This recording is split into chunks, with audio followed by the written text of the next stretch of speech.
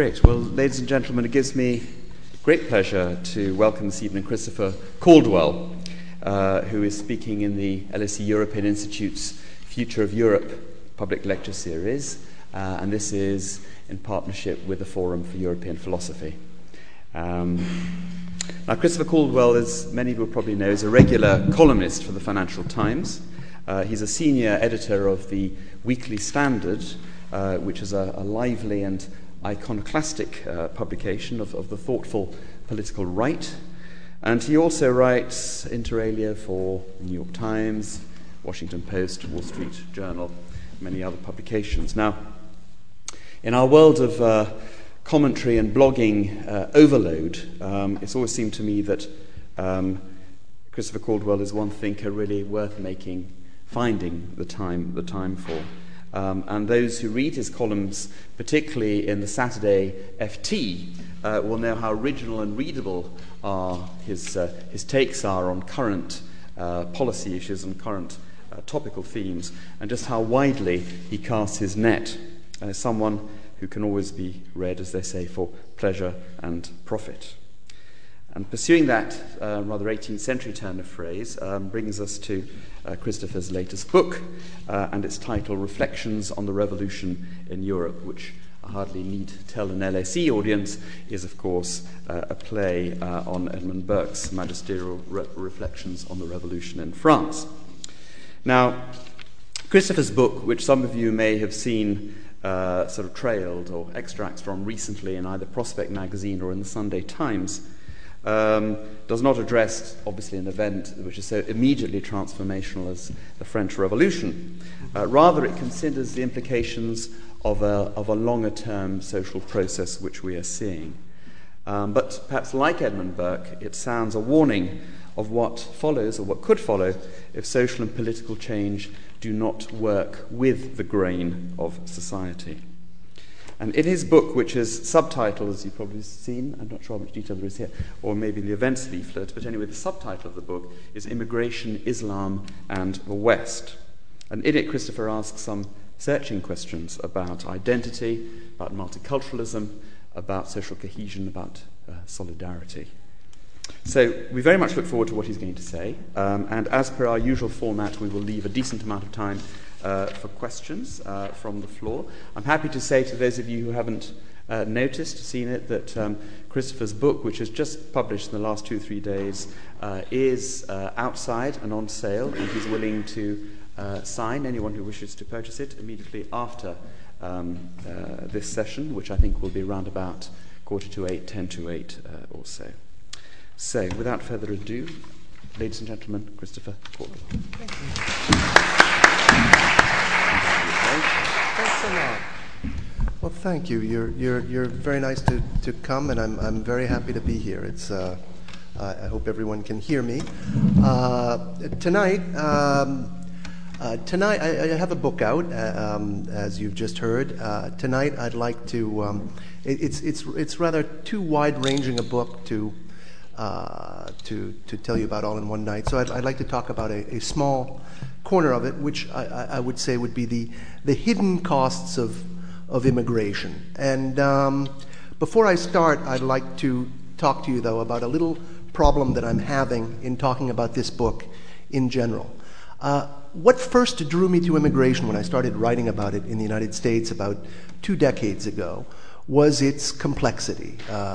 Immigration is about the economy and cultures and languages and literatures and how people form families and morals. And when immigrants come from a different culture, which they don't always, but often do, and still more from a different faith, immigration is about conflict, which makes it a very good journalistic story. And immigration is about conflict in the best of circumstances. Now, I believe, and I have believed for about the last 20 years, that Europe's immigration and integration issues are much more complex than the ones we face in the United States, because they involve many nations, and they're much more conflictual, largely because they involve Islam. And although my book has a very simple theme, which is that you cannot have the same Europe with different people, It has a lot of arguments and a lot of stories in it, and I hope that they do justice to the complexity of the European issue. The problem is that there's a limit to how much complexity one can get across to someone who hasn't read the book. I mean, I like to think of this book as a sort of patient Tocquevillian dissection of the state of immigration in Europe, and particularly Muslim immigration, at a moment when it's first becoming clear that Europe is turning into something else. But the problem is that people who are interested in immigration, or people who like to talk about it, tend to be Manichaean. So I suspect that a lot of readers and reviewers and interviewers and people who come to lectures like these, because this is the way it was with most of the people I interviewed too. Most people want to just get to the bottom line. They want to know, is this a love book or is this a doom book? You know, is this like is this let's love one another, or is this like the shadow of the sword over Europe? And if your book doesn't fit into one of those categories, and I don't believe mine does, people can be kind of brought up short. So before I get rolling, I'd like to give you a sort of a rough idea of what the book is about and where it goes. The book asks what kind of Europe is resulting from decades of mass immigration, and whether Europeans find it acceptable. This is not an idealistic book. It's not about the struggles of immigrants, and it's not about social justice, and it certainly doesn't try to lecture Europeans of any persuasion about what kind of society they should try to create under conditions of globalization. It's written from a critical distance, and I hope that that's the best thing that an American can bring to this subject. Another thing that I might be able to bring as an American is a perspective is a sort of pan-European perspective. Many Europeans blame their problems with integration on really parochial factors within their individual countries. So if only so-and-so hadn't been so lenient with asylum applications when he was Home Secretary, we wouldn't have this problem. Or if Jürgen Rutgers hadn't said those terrible things about Indians when he was the minister-president, well, then we'd have a much better relationship with our immigrants. Or if only our colonies had been there and not here, or if only we hadn't joined the Iraq War coalition, or if we had, and so on. The impression that is left is that the immigration problem in Europe is a diverse phenomenon. And I think that's false. I don't think Europe's immigration situation is particularly diverse, even if the immigrants and the receiving countries that make it up are quite diverse.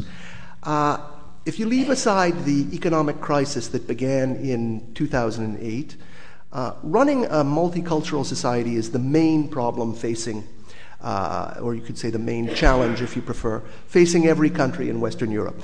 And if you understand how immigration, Islam, and native European culture interact in any Western European country, you can get, if not an exact prediction, you can have a rough and ready idea of how they'll react in how they'll interact in any other European country. No matter what its former national character, no matter whether it conquered an empire, no matter what its role in World War II, no matter what its role in Iraq, sorry, no matter what the provenance of its Muslim immigrants. Now, all these European countries have the same shrinking native populations. All countries make the same diagnoses of their immigrant challenges, and they put forward the same economic and social policies, which are generally involve favoring more skilled immigration over unskilled immigration. I mean, you'll always run across interesting quirks. I mean, some favorites of mine are that, in Sweden, which has a large number of Iraqi Kurds among its population, you have a situation where the Muslim immigrants of Sweden are almost certainly more pro-American than the larger society, which is not the case in all European countries. In Britain, Unlike I think in most of Europe, the most divisive issues between immigrants and natives involve gender relations. I would say that in Britain, they involve foreign policy. So I try to do justice to these particularities, but in the broad outlines, the immigration and integration problems in Western countries are largely the same. My book is a kind of a triptych. The first part gives a bit of history and describes the economic, political, and cultural situation that made mass immigration possible for the first time in European history. I believe it was a combination of remorse over World War II combined with a desire to project a tolerant face to the world in the context of the Cold War that made Europeans more reluctant than they would historically have been to express their misgivings over large-scale immigration. There are some people who say that Europe has always been a continent of immigrants, but this strikes me as counter-historical. There are issues of scale here, and it is sort of a mystery to me why so many Europeans feel the need, whatever they think about the present wave of immigration, why so many Europeans feel the need to deny that it's quite a new phenomenon for Europe. The first section of this book ends by asking whether the dominant European attitude towards immigration is one of tolerance, as Europeans have flattered themselves, or whether it's one of fear and or maybe conformism. Second part of the book describes, pardon me if I pour a glass of water, describes the way immigrant communities have formed and how they've interacted to other communities already in Europe. I discuss segregation, both the kind that results sometimes from government policy, as in Sweden, and the kind that results from the preferences of newcomers, such as the kind that's described in the amazing sociological work of the German sociologist Ralph Celan, which he calls ethnic colonies. The last part of this book, which is about how Europe is reacting, politically to this changed landscape, is where I discuss this idea, which is that, to repeat, you cannot have the same Europe with different people. This is naturally where religion comes up. And religion is a place where I think my book risks being badly misunderstood. Now, since religion, and particularly Islam, is important in my book, and since I'm not going to talk about it much tonight in what follows, I would just like to discuss briefly, so you know, how I deal with Islam here. The one thing I've tried to do, as I think I do in all my journalism, is to leave religious doctrines out of this book.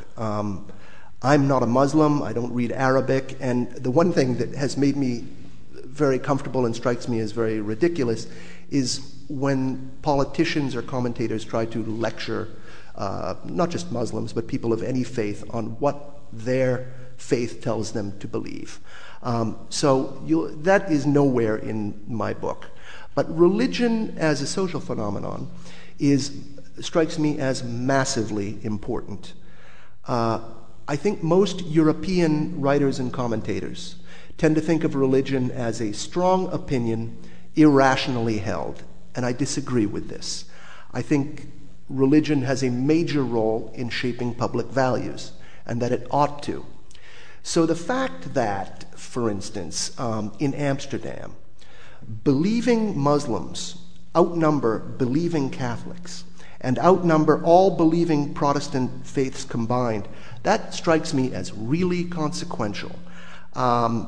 It means that a lot of the bedrock thinking about the good life, about the ultimate goals of society, about the metaphysics and meaning of life, a lot of the best and most serious thinking on that is being done by Muslims. Clashes over whether you ought to be able to wear a veil in school or whether you can publish cartoons of Mohammed, they matter a great deal. They're just the They're just what you can see on the surface of a lot of very serious thinking about how we ought to lead our lives and how society ought to be ordered. Something that I maybe don't say precisely, and I might put a little bit harshly now, is that the dominant European belief system, whether you call it multiculturalism, the tolerant society, or secularism, it may not be a worldview so much as a placeholder where a worldview ought to be.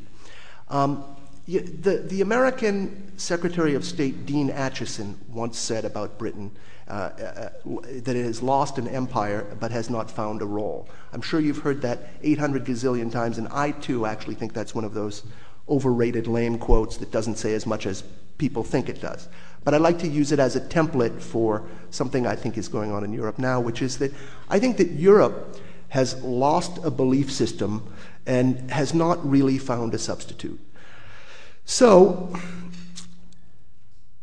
in that situation where there is no real belief system in Europe, to worry that Islam will play an overlarge role in shaping the belief system of the Europe to come does not strike me as being anti-Muslim. I think it's no insult to Muslims to say that they are taking the serious things of life more seriously than most Christians and most of their secular fellow citizens. I think Tariq Ramadan believes this.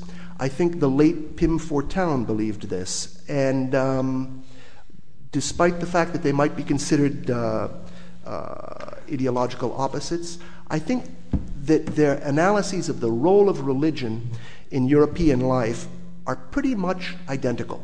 Although Ramadan believes religion is a good thing and Fortuyn believed it's a bad thing. Or you could say that Ramadan believes it's a real thing and Fortuyn believes it's a false thing. But I believe their visions are similar. In a way, you can say that the issue with Islam is not that it offers Europe little, but that it offers it a great deal. And since we're in London, I thought I would mention a passage in the book that I took from a speech from Thomas Carlyle. It's one of the speeches that were compiled into his book on heroes and hero worship. In May of 1840, Carlyle gave a lecture on Muhammad.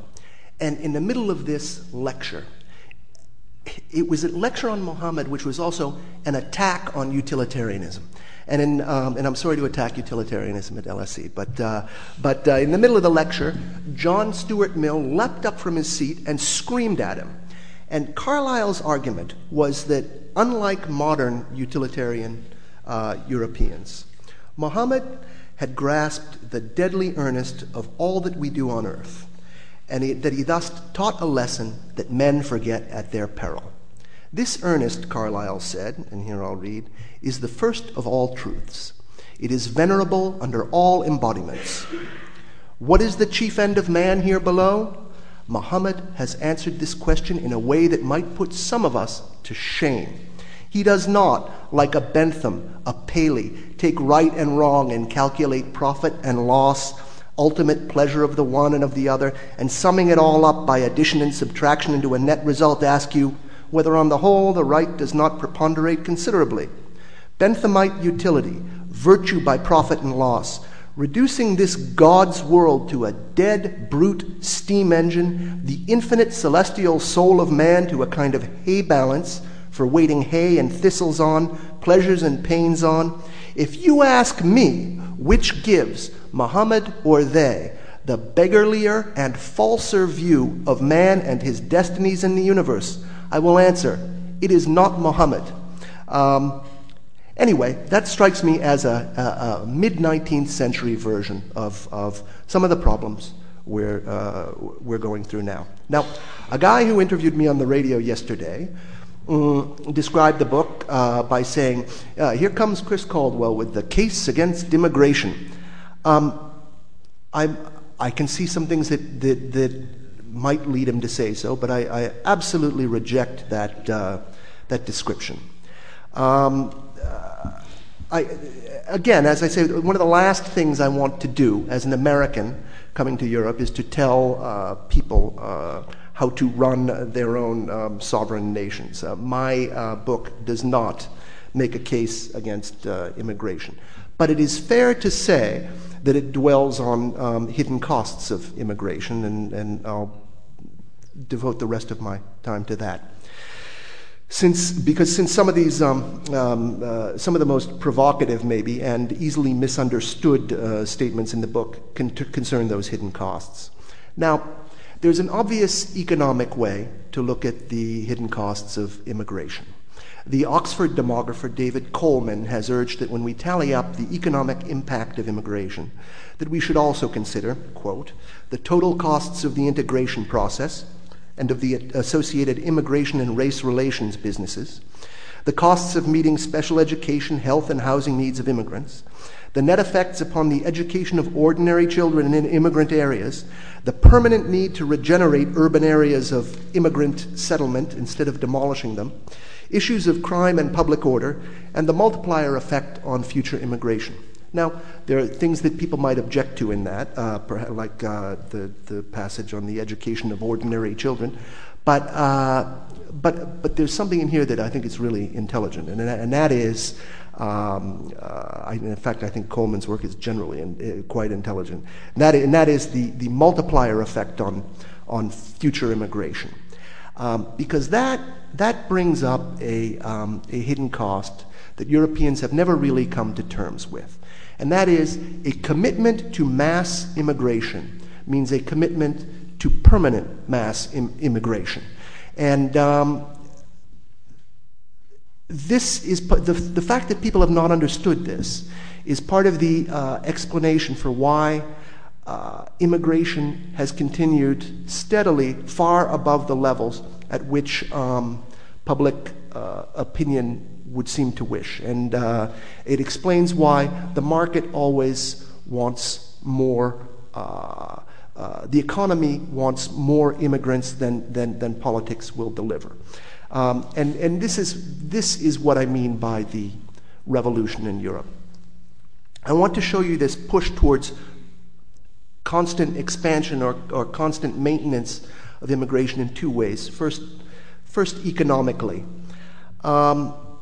Economically, accounts of the benefits of immigration often describe the jobs that first-generation immigrants take as the jobs that no European wants. Now, of course, what is really meant is the jobs that no European wants to do at a particular wage, and that has consequences. Recently, an immigration specialist named Philip Martin of the University of California, Davis, drew parallels between today's migrations and the movement of would-be settlers to North America in the 18th century. Now, back then, migrants paid the cost of their own resettlement through an indenture. That is, they promised a certain number of years of labor to the landowner who fronted their voyage. You could say that perhaps today's immigrants pay an updated kind of indenture in the form of rights, living as they often do in an ambiguous legal status that condemns them only to the lowest jobs. If there really are jobs that Europeans won't do at any price, then this indenture is a big part of what natives believe they are getting out of immigration. Now, whether or not this indenture is fair depends on the context in which you view it. On the one hand, the arrangement is corrosive of rights, of the idea of rights, because it creates two tiers of rights in the destination country. Trade unions have always said this. On the other hand, the supposed victims, the immigrants, are unlikely to complain because they are doing better than they would have done in their native countries.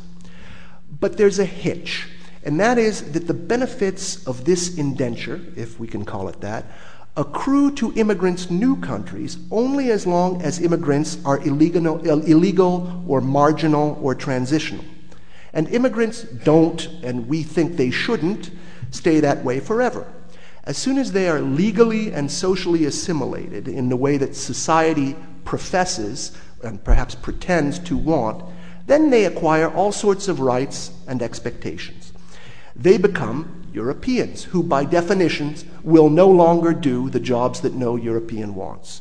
So the moment immigration is successful socially, the main reason society used to justify it economically disappears along with the economic need. So at that point, to ensure that the jobs nobody wants gets done, society has to get more immigrants. If you were really if you were a left-leaning economist, you would say that it needs to recruit a new reserve army of foreign-born grunt workers.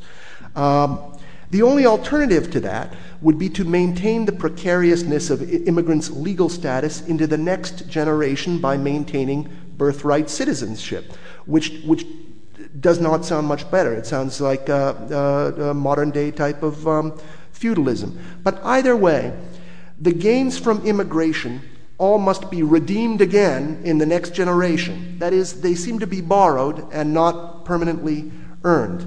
There's a contradiction. The faster and more thoroughly immigrants adapt to your society, the more immigrants you need. So a momentum develops. Now, there's another way to look at this sort of momentum towards permanent immigration.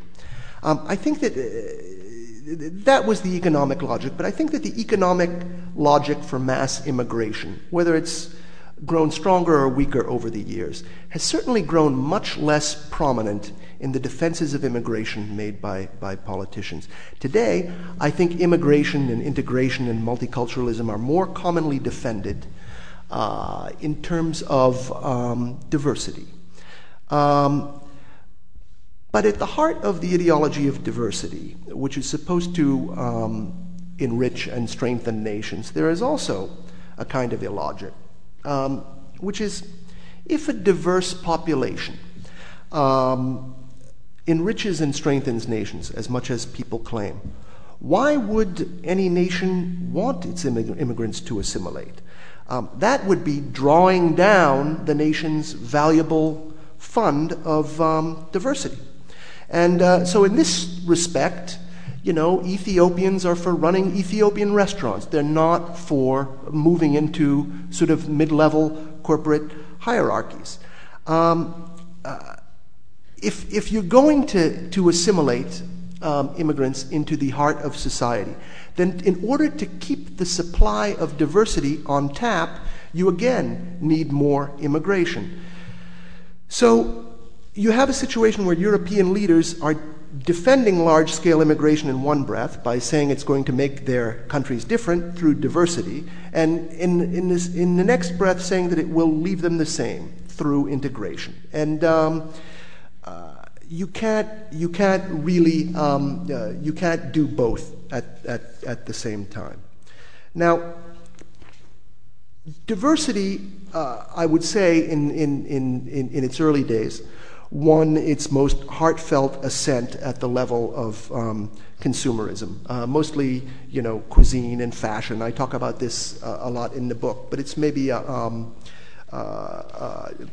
European populations were thrilled by the novelties that immigration brought, from samba to hashish to baba ganoush. But from the 1960s on, immigration began to change things, not just in the marketplace, but in the core relationships and constitutional structures of society. And although I don't have much time, I would like to address that too, because it is one of the perhaps most provocative things I say in the book, that one of the hidden costs of immigration is that it exacts a steep price in constitutional rights and freedoms for the people in the receiving country. There's a very obvious instance, and it will be obvious here in London, and I bring it up because I'm in London. I don't deal with it too much in my book, and that is surveillance.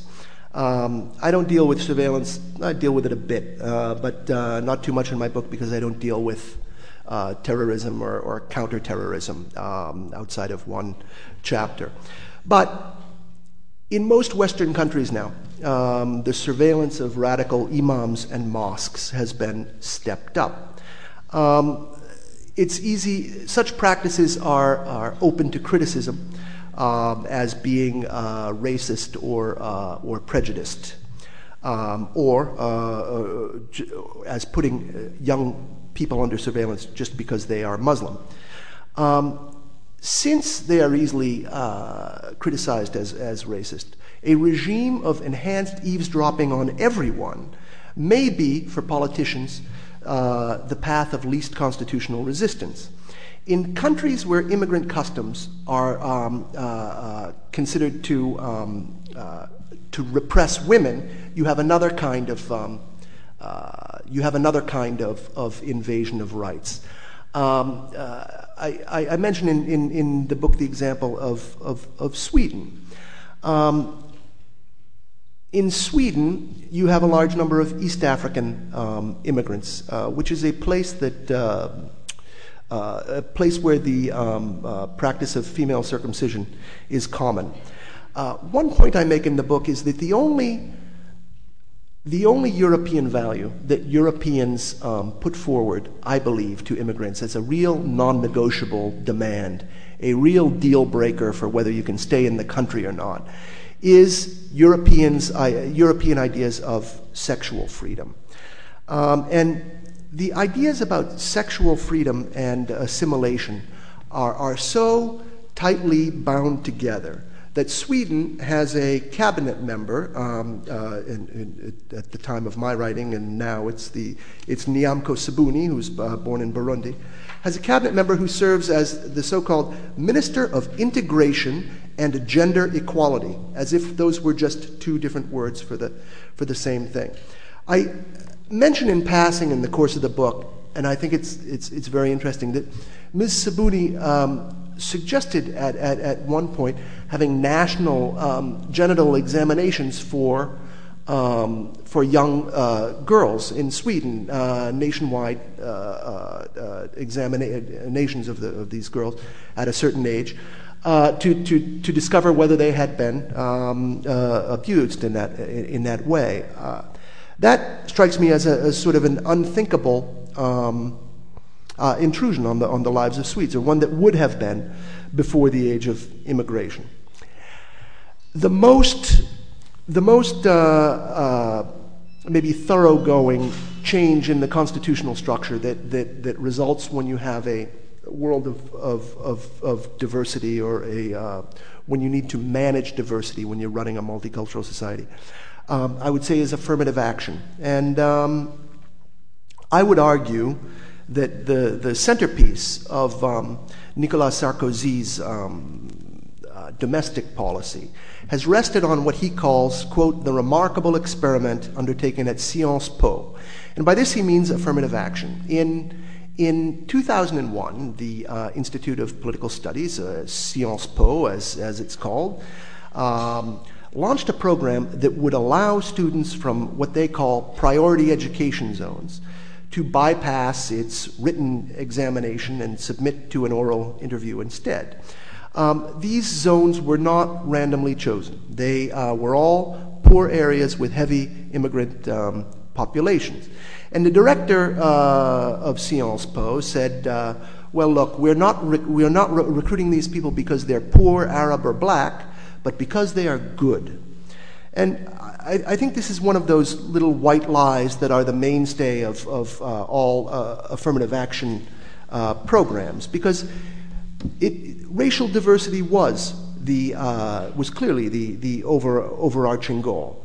And the program's defenders have at numerous times described this as a means of, quote, integrating, unquote, Sciences Po.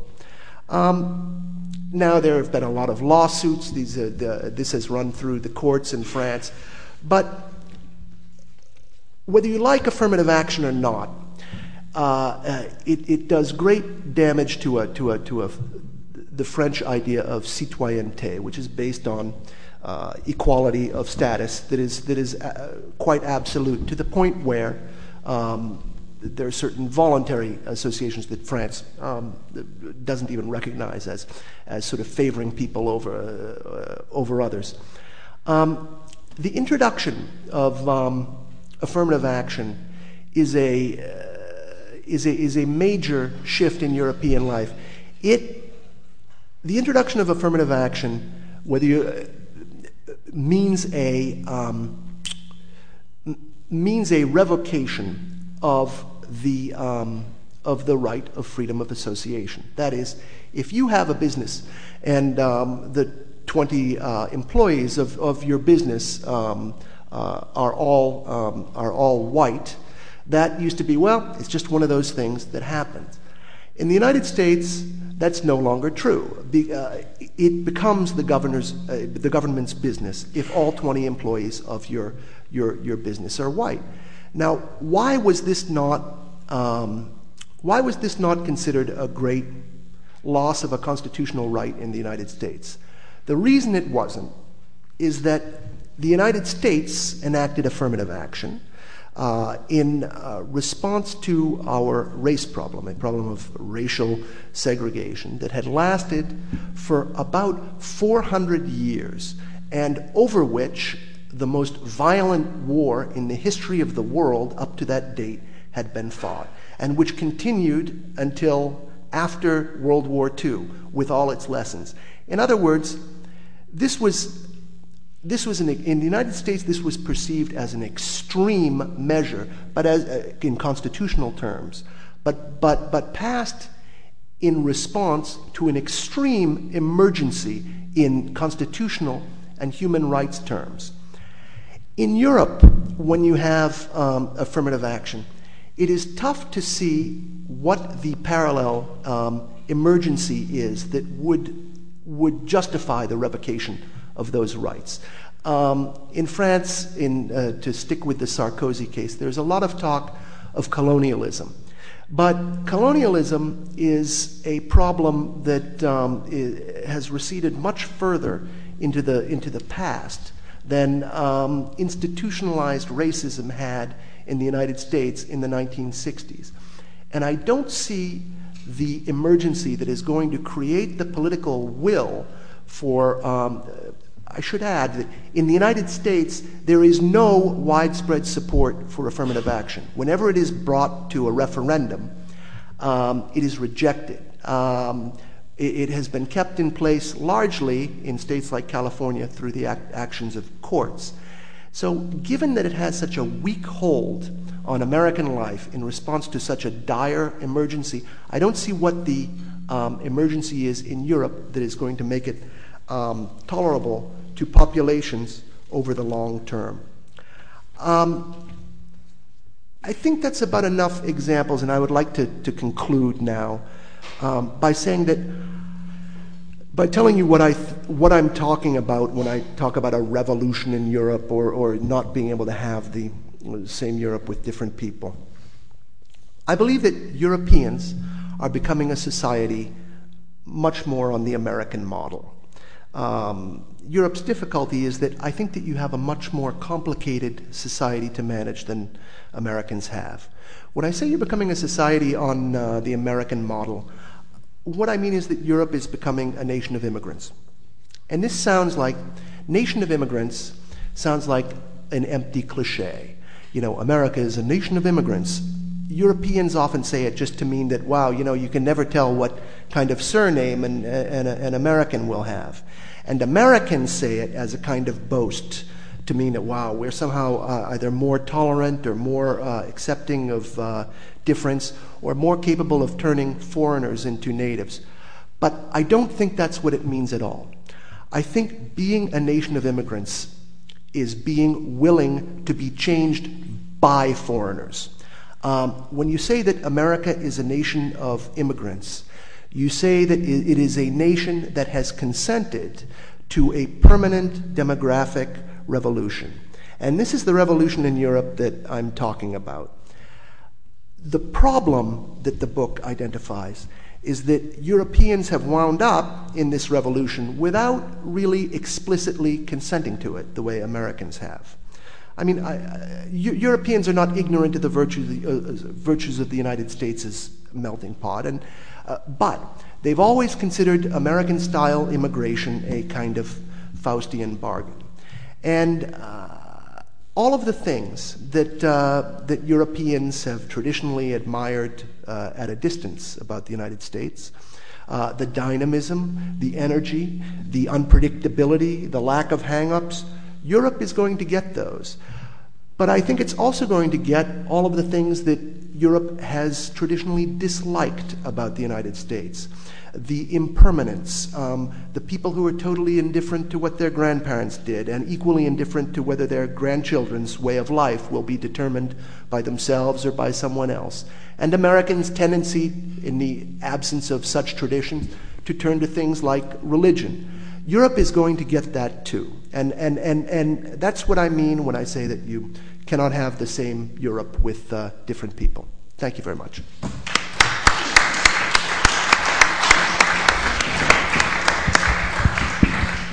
Well, Christopher, thank you for some very thoughtful and stimulating ideas and commentary.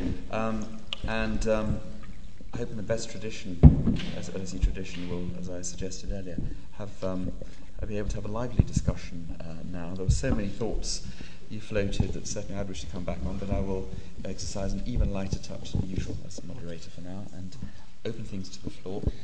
If, please, you could say who you are, put your hand up, say who you are, what institution or just what your calling is or interest in life. And wait for the microphone to be brought to you. That would be great. And as like all moderators, I will say, please, no speeches, keep it short and punchy, and don't smuggle in a second question, unless it's at least without my consent. Okay, there are somebody. Would you like to take them individually, or in clusters of three, or? Would you like to? Whatever really the custom of the country is. If I'm fashionable, take them clusters of three. I'm not always persuaded of the merits. It enables the speaker sometimes to get off the hook, doesn't it? Yeah. Sidestep other questions. Okay, clusters of three then. Hello. I thoroughly enjoyed your lecture. Thank you very much. My name is Alexander Durst. I'm a student of international relations here at the LSE. Thank you. You mentioned the fact that you didn't see what the emergency was, for Europeans. You basically questioned the fact that there was an urgency in Europe. Yeah. And that would induce Europeans to accept the kind of affirmative action that happened in America. But what do you make of the terrifying riots that happened in France, a couple of months ago, or the kind of scandals, the fact, for instance, that quite a few terrorists, in the 9/11 attacks were actually of British origin, etc. Doesn't that indicate that there is the kind of crisis that would induce Europeans to change their attitudes and policies? Well, I think that's an emergency of public order. It's violence. All countries have violence. All countries have protests by have-nots. All countries have have-nots. I don't know that requires the constitutional change of the constitutional understanding of freedom of association or the replacement of individual rights by group rights. Since I think you might be a German speaker, there's a you're not. No, I'm sorry. There's a great book by a German jurist, as they call him, a member of the Supreme Court, called Udo de Fabio, which is called The Culture of Freedom. It's a fascinating treatment of the replacement of individual rights by group rights. But just to finish my thought, I distinguish between an emergency of public order and a constitutional emergency.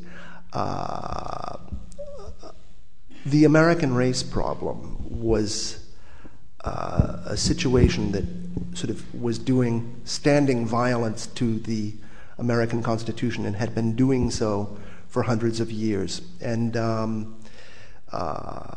there had never been a year in the history of the American Republic when it was not perceived as a catastrophic shame, a sort of a repudiation of the entire American project. And I think that after the Second World War, with the lessons it brought, and then with the development of the mass media, which conveyed more exactly to Northern and Western Americans what was going on in the South. It was a situation that could not be tolerated. It was an emergency in that sense. It was so I don't know. I do not think that riots and terrorism constitute the same kind of emergency. No. Thank you. Over to this side of the room. Who would like to ask a question? The lady in pink jumper, yes. Tendai Bloom from Queen Mary. I was just wondering what you're advocating then. Nothing.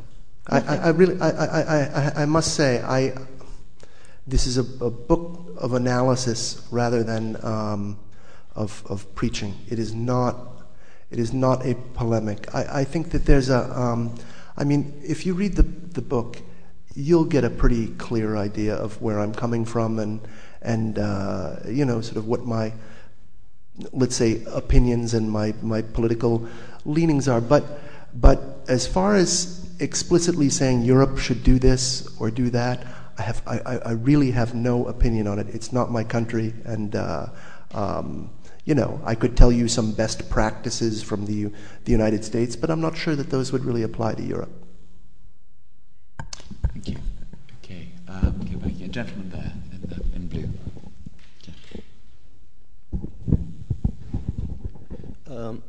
Hello, my name is Alex Ratzener. I'm an Austrian citizen who spent the last 10 years in Amsterdam. And I do have a question with regard to your analysis, which is, you mentioned that the issue that Europeans have to cope with is an issue of diversity. My experience of what people in Holland found difficult, people like Pimford Town as well, was that in the second generation of the immigrants, mainly from Morocco, one was moving from a different experience that people had of immigration leading to diversity, then leading to integration, to a kind of more unified ideology that was different from the ideology of integration and diversity within the country. So the question that I have is, you were talking a lot about immigration. The challenge is one of diversity. The way that I felt it, that people felt it in the Netherlands, was that it was the challenge of more of a new uniformity suddenly coming in and questioning the values of that had been there for women, for other things, and it wasn't the diversity that was considered the problem. The new uniformity coming from? The new uniformity coming from where? From a kind of the concern, the fear of a kind of Islamist type of ideology coming in and demanding changes in the Dutch society. i.e., all swimming pools should have divided hours for men and women. All schools should not have duties for girls to learn how to swim when everybody in Holland had to learn how to swim, etc. Examples like that. Well, this is this is an example of what I'm talking about when I say that being a country of immigrants means consenting to see your country changed. And there are questions of how that. There are questions of how that could be done, and I think these are questions of scale. They're questions of big and little, and they come up whenever people like Rowan, like Rowan Williamson, Rowan Williams discusses Sharia, imposition of Sharia, and things like that. There are certain things that if you forced every city in France to have segregated swimming hours for men and women, that would obviously be an outrage, and it would obviously be a capitulation of the majority society to the loud voice of these people who want a sort of theocratic Muslim law. However, if you're in a local town which has a local city authority and you have a decentralized government, it might just be answered. If you had a town of 5,000 people that's 80% Muslim and people vote for it, well, that might be perfectly fine under circumstances of subsidiarity. It has to do with the sort of constitutional order you have. I mean, in France was maybe a bad example to pick because I've just finished talking about citoyenneté and the tradition that all French people are supposed to be alike in every particular. So local laws don't work well there. In the United States, demands of this sort are generally decided by what the people at the local level want, So I mean, not to dwell too long on your question, I think it's interesting that it was the Dutch minister, Piet Hein Donner, you might remember from about 5 years ago, who said, if a majority of Dutch people voted for Sharia, we would have it. And he said, that's democracy. And he's right. It's not liberalism, but it's democracy. So, yeah. Chris, if I may, you mentioned France again there, and you cited an example, an ostensible example anyway, of affirmative action when you mentioned Sciences Po. It's very interesting. If you look at, in fact, the difficulties which the French government has actually tried, this government has tried to be quite pioneering in saying, well, the beginning of wisdom, our starting point is that there are particular socio-economic problems which seem to be afflicting certain parts of the country in which immigrants are concentrated. But if we're to start to devise public policy solutions to make some impression on this problem, the beginning of wisdom would be to waive for the time being our official colour-blind policy and actually start gathering information, census information on the ethnicity of particular groups of the population. And it looked as though that was actually going to go through, but a lot of the left in particular threw up its hands in horror and say that this is all fascistic and that we've been there, done that, we don't want to ever go down that road again, and so on. It sounds as though the government's going to stick to its grounds, and when I was in France, in fact, just yesterday again, it seems that the government may well be going to backtrack on that. So much for not even getting to, let alone full-scale affirmative action, it's not even getting to base one. And you mentioned the particular Sciences Po project. I'm the LSE program director of the double master's degree with Sciences Po. I was very keen to meet, as this was about a year ago. I was asked would I meet with a group of students from Sciences Po who've come in on this the special flight path you've mentioned for kids from the banlieue to actually be given this fantastic opportunity. And I said yes, of course, and I was looking forward to meeting them. And I was fully expecting to meet at least that some of them would be from ethnic minorities. Well, they were indeed from all poor parts of the banlieue, but they were all white French, which was quite an eye-opener, and which suggests to me again that there is at the very least a nervousness or reticence about picking out a group of let's say Arab origin French citizens to give them that helping hand up. And if you like the line of least resistance was followed, they were all white working class French. We've been beguiled by this idea that that France, the most Jacobin of countries and colourblind of countries, is going down this route. Even France isn't. And I mean, cases of affirmative action still seem to be, broadly speaking, in Europe, very few and far between.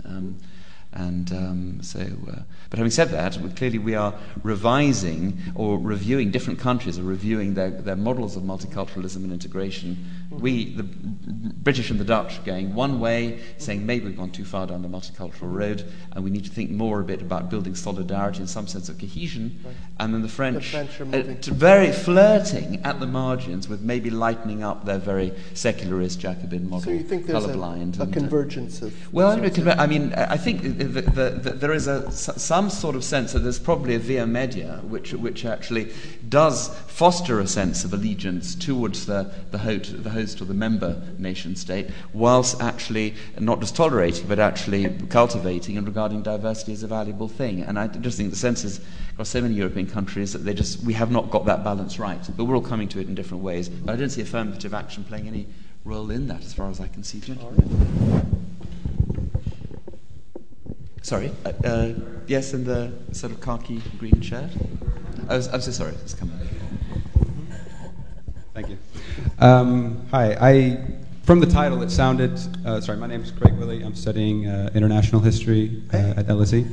From the title I assumed that this was going to be a doom book, as you were saying in the introduction, because Burke was, let's see the latest, very negative about the French Revolution and its consequences. Right.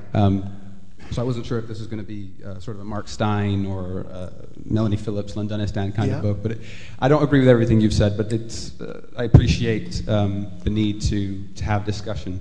And I think the thing I agree with most in what you said was the idea that Europe is being Americanized by this. Because, and I think the French example is the best, because in America they have ever since they have had censuses, they've been tracking racial groups and ethnic backgrounds. And you're seeing this in Europe, and you are seeing,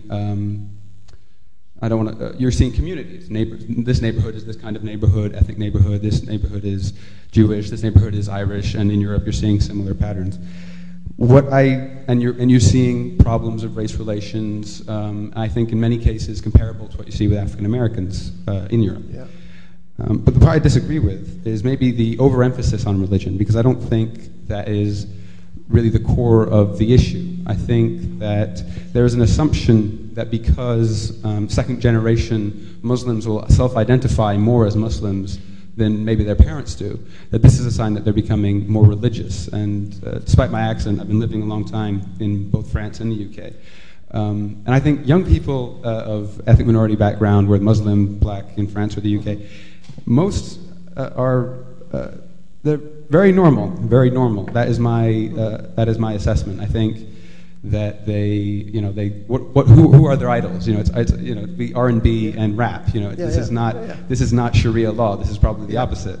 And so and I'm not saying none of them are religious, but I'm saying I think that tends to get overstated. And I think the example of the UK is helpful because you see similar race relations problems, whether it's Muslim minority or the Hindu minority or the black minority, and that black minority is Caribbean and African, and they've got divergent issues. So my question would be, after I've spoken a little while, do you think religion is as important, or do you think it is just a kind of Americanization because Europe is learning about race relations, which is something which is relatively new in its history, notwithstanding some small black and other communities around Europe, historical black and other communities, rather than really an issue about religion, because this gives it these overtones. Right. I know. That's a fantastic question. It goes in about 5 different directions. Tell me if there's a corner of it that I miss.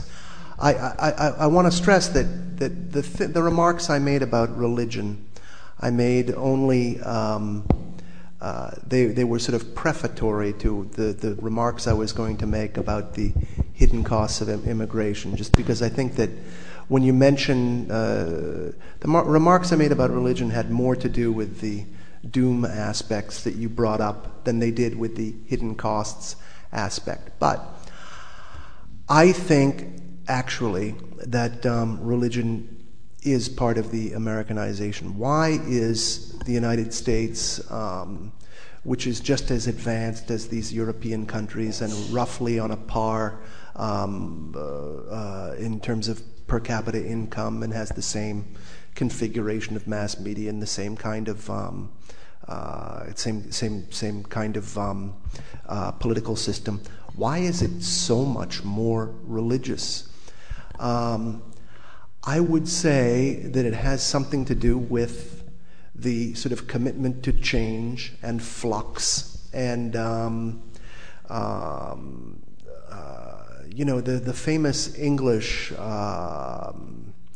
famous English allergy to religious zeal has something to do with the village manse always being in the same place that it was for the last 1,000 years. But when you're in the United States and a large part of the population is living in towns that were built in, that were desert in 2003, I don't think it's a coincidence that the most religious parts of the country are the most transient parts of the country. So I do actually think that over the medium term, openness to the world will create more religiosity. Will tend to create more religiosity in Europe among all faiths. Maybe it won't become as religious as the United States. But if I at the risk of going a little bit off of my subject, I was reading an interesting older paper by the Harvard economist Danny Roderick, who writes a lot about globalization. And he came to the conclusion that, it's a study a few years old, but he came to the conclusion that larger governments are associated with more open economies.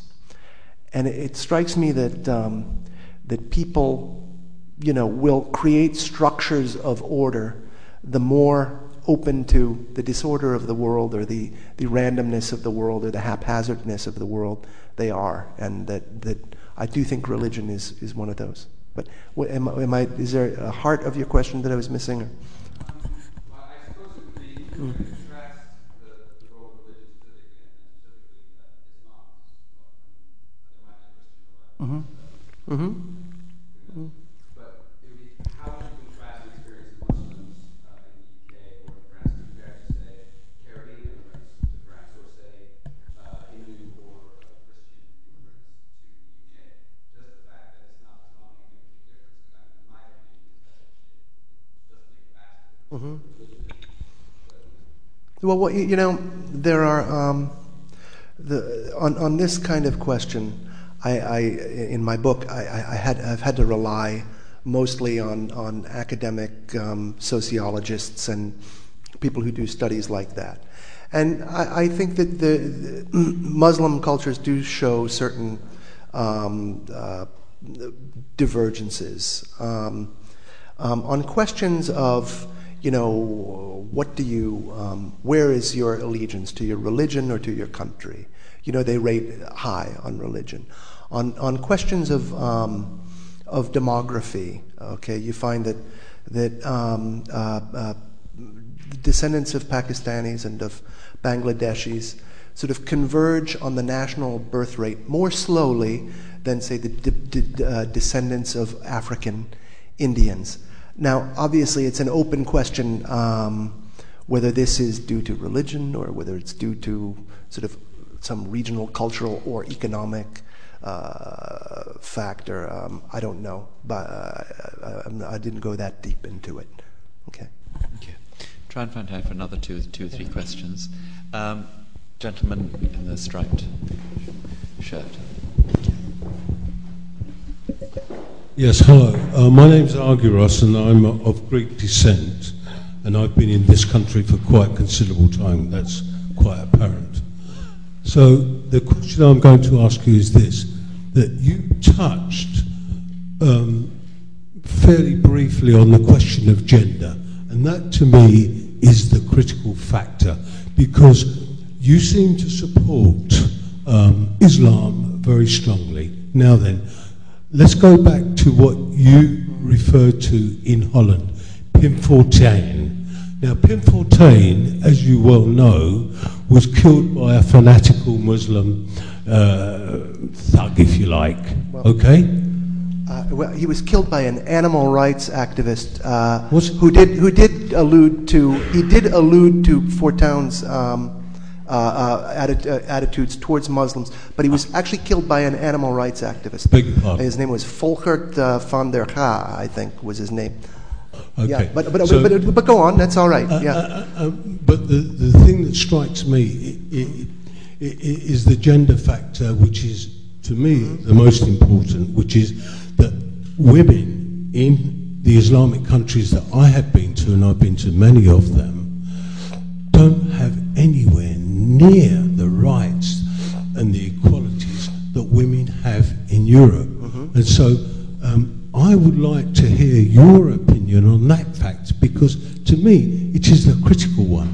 Here, for example, when I was living in the Docklands area of London, I used to see women dressed in the full chador with young girls around about the age of 6, 7 perhaps, dressed exactly the same. And quite frankly, I don't want to see that here in Europe. Yeah, all right. Well, in a way, I'm totally delighted to hear your opinion, because I have made the assertion in the book that I think is a rather controversial one, that it is feminism that is maybe the most divisive point between Europeans and Muslim immigrants.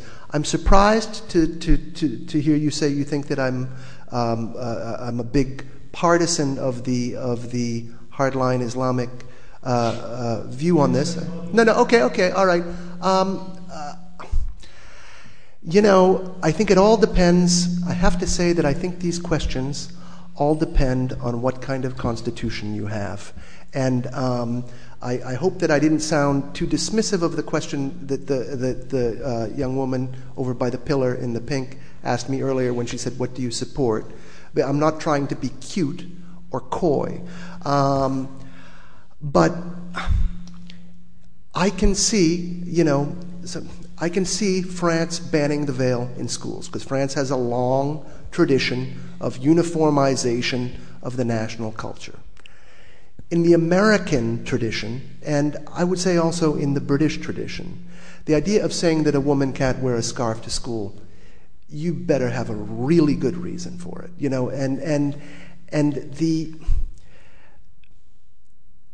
there's a presumption in laws against the veil that the women are sort of being coerced into doing it. And that, in fact, this was the idea of the Stasi Commission in France. The Stasi Commission was the commission that came up with the idea of banning the veil. Their basic assumption was that these girls who are going to school, except for a few mischief makers, they don't really want to be wearing the veil. They're being forced to by their parents. So we're actually liberating them. Now, in America, this is a very contentious issue. In America, it's considered not a liberation, but the opposite, to try and remove the role of the parents. I think this really depends on what kind of constitution you live under. Now, as far as the full body covering, I must confess, I don't, it makes me uneasy to see it too. And I've been to places like Sweden, like in Malmö, in a housing project called Rosengård. And the women there are they're mostly Anatolian, I think, with some Iraqis. That is, they're not Saudis, they don't come from cultures where it's traditional to wear that sort of thing. So in their case, it seems like some sort of statement of separation that they're making as, they want to mark themselves off as separate. I don't know, I don't know quite how to arrange this within a system of constitutional rights, except that I think that each country ought to arrange it according to the logic of its own constitution. Does that... you look unsatisfied with that. I mean, yeah, okay. The heroine of the Netherlands, in my opinion, was Ayaan Hirsi Ali. And she was fantastic because she rejected Islam and stood up and said to the women of the Muslim religion in Holland, wake up, stop being subjected to religion, stop being subjected to men, stop being subjected to the fact that you're only worth half the value of a man in the Islamic religion. Well, I'll tell you, Ayaan Hirsi Ali is one of the women I most admire in the world, and I've met her, I've written about her, and I think she's a brave, courageous woman. And however, she is also a hardline feminist and an outspoken atheist. And the ideal life that she describes is not going to be the ideal life for all women. And I think that in an American context, the women who want to live a more traditional life also have a right to that too. Do you know what I'm saying? But she went to America. Yeah, I know she went to America. That's you bet. They wanted her to stand up and say the things that she was saying in Holland. No, she is welcome to stand up and say the things she's saying in Holland. You know, but she's free to say the things she's saying in Holland. Yes. Okay, I'd like to get in two more questions if possible. Over there, please. Yes, thank you. I have a very little. My name is Sarab. I'm doing my master here at the European Institute. I have a very little question. If I understood it right, that you said that assimilation and like integration leads to more immigration. So because what we learn here is that it's a good thing in the European Union if you integrate the immigrants. Yeah. So do you see that then as a good thing that the European Union integrates them and they assimilate, or is that then? Well, yeah, that's a great question, and this is this is something dealt with in a part of my book that I don't touch on. Any society has got to have a sort of coherence and loyalty, and I would say the undivided loyalty of its members. Yes, they must. I think that people must integrate. But could I ask, are you Turkish? Because I think the Turkish immigration in Europe is really, I think, one of the most interesting. And in Germany, I think that among immigrations from Muslim countries, the Turkish immigration has probably been the most successful in terms of, if you leave aside, Arab oil sheikhs living in London who had lots of money when they came, etc. But the Turkish immigration has probably been the most successful in terms of economic results and in terms of having fewer social problems. Although, obviously there are issues with people from Eastern Anatolia and blah, blah, blah. However, I would say it's been the least successful in terms of integration, So the Turkish have followed what we in the United States would call the Chinese model. And one of the most interesting things in American scholarship on immigration is there's a Chinese American immigrant sociologist named Zhao Min, who argues that the Chinese are more successful because they're not integrating, because they're closer to their families and they're further away from video games and the mall and fashions and other things, and then they go off to college and they become normal Americans there, having failed to develop the bad habits before. So I know that's going beyond what your question asked. yes, I think integration is essential, at least from my point of view. But there are some interesting paradoxes about it. Okay, we're going to have one more question. Ideally, when someone doesn't ask a question before, the lady in the white jacket, yes. Yes, my name is Tara Healy Singh. Do you think it would be appropriate for immigrants who come to Europe to have to go through a screening process before being awarded citizenship and citizenship rights to make sure that their value system is compatible with the host community? It depends on what you mean by value system. I will go back to my same weaselly answer as before, which is to say I don't want to give lessons to Europeans. However, I'll tell you what I think as an American. I tend to be, as far as my own country is concerned, I think that you need to have a pretty unambiguous loyalty towards your country, and that there can be I can see the case for, say, dual citizenship in the case of marriages between citizens of two countries. But eventually there has to come a point to choose. So as far as the value of love of country, yeah, I think that has to be unambiguous before you get in. If you're talking about more social values, the interesting case of the Naar Nederland video that the Dutch came up with a couple of years ago, just to make sure that immigrants were compatible. This goes to one of the things you're talking about. The Dutch, I'm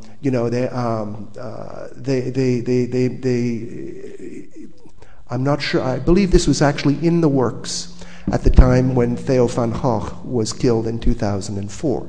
But they had they made a video to show to immigrants. And the video basically said, come to the Netherlands. We have euthanasia here. Here's a picture of two men kissing. Here are some naked women on the beach, okay? You like it? You want to come?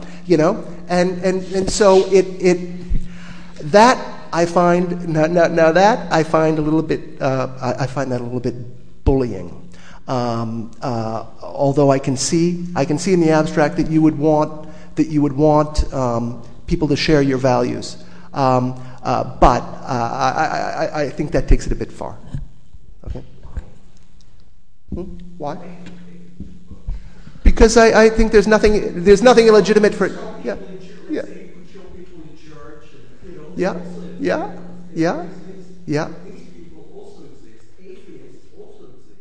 Yeah.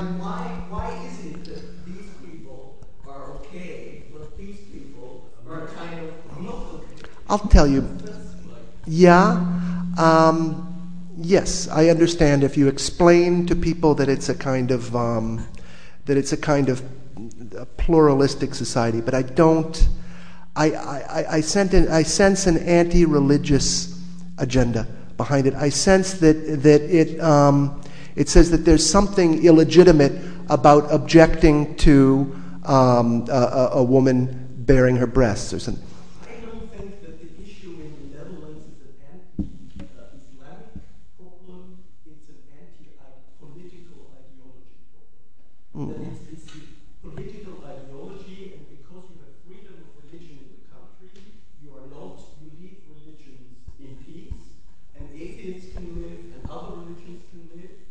But religions don't bring their ideology into daily political life. Yeah, You mustn't be homosexual, you mustn't be, women are not consensual. That's not part of their political agenda. That's part of their religious agenda. Okay, and I think that the issue that has led to a lot of the tensions was the politicization, not the religion. I don't think it is a religious problem. Okay. I think that you and I might agree on. I think that you and I probably agree on the question of individual rights and a plurality of lifestyles. That it's okay, that if people swim naked on certain beaches, as long as they're private beaches, I would say, as an American. You might take a more liberal view as a Dutchman, huh? But I think what we're disagreeing over is the film. I object to sort of rubbing people's noses in it. Yeah, all right, okay, all right. Yeah, okay. Maybe I'm just being an American prude, basically, yeah? Okay. Great. Well, sadly, we have to draw things to a close. Christopher, we've had a tremendous hour and 20 minutes, really stimulating and lively questions. And thank you to the questioners as well. I hope you will come back soon. I hope that that some of you will avail of yourselves of the opportunity to go and at least peruse and perhaps purchase Christopher's book, which is on sale outside and which he'd be very happy to sign. So thank you very much, and above all, thank you, Christopher.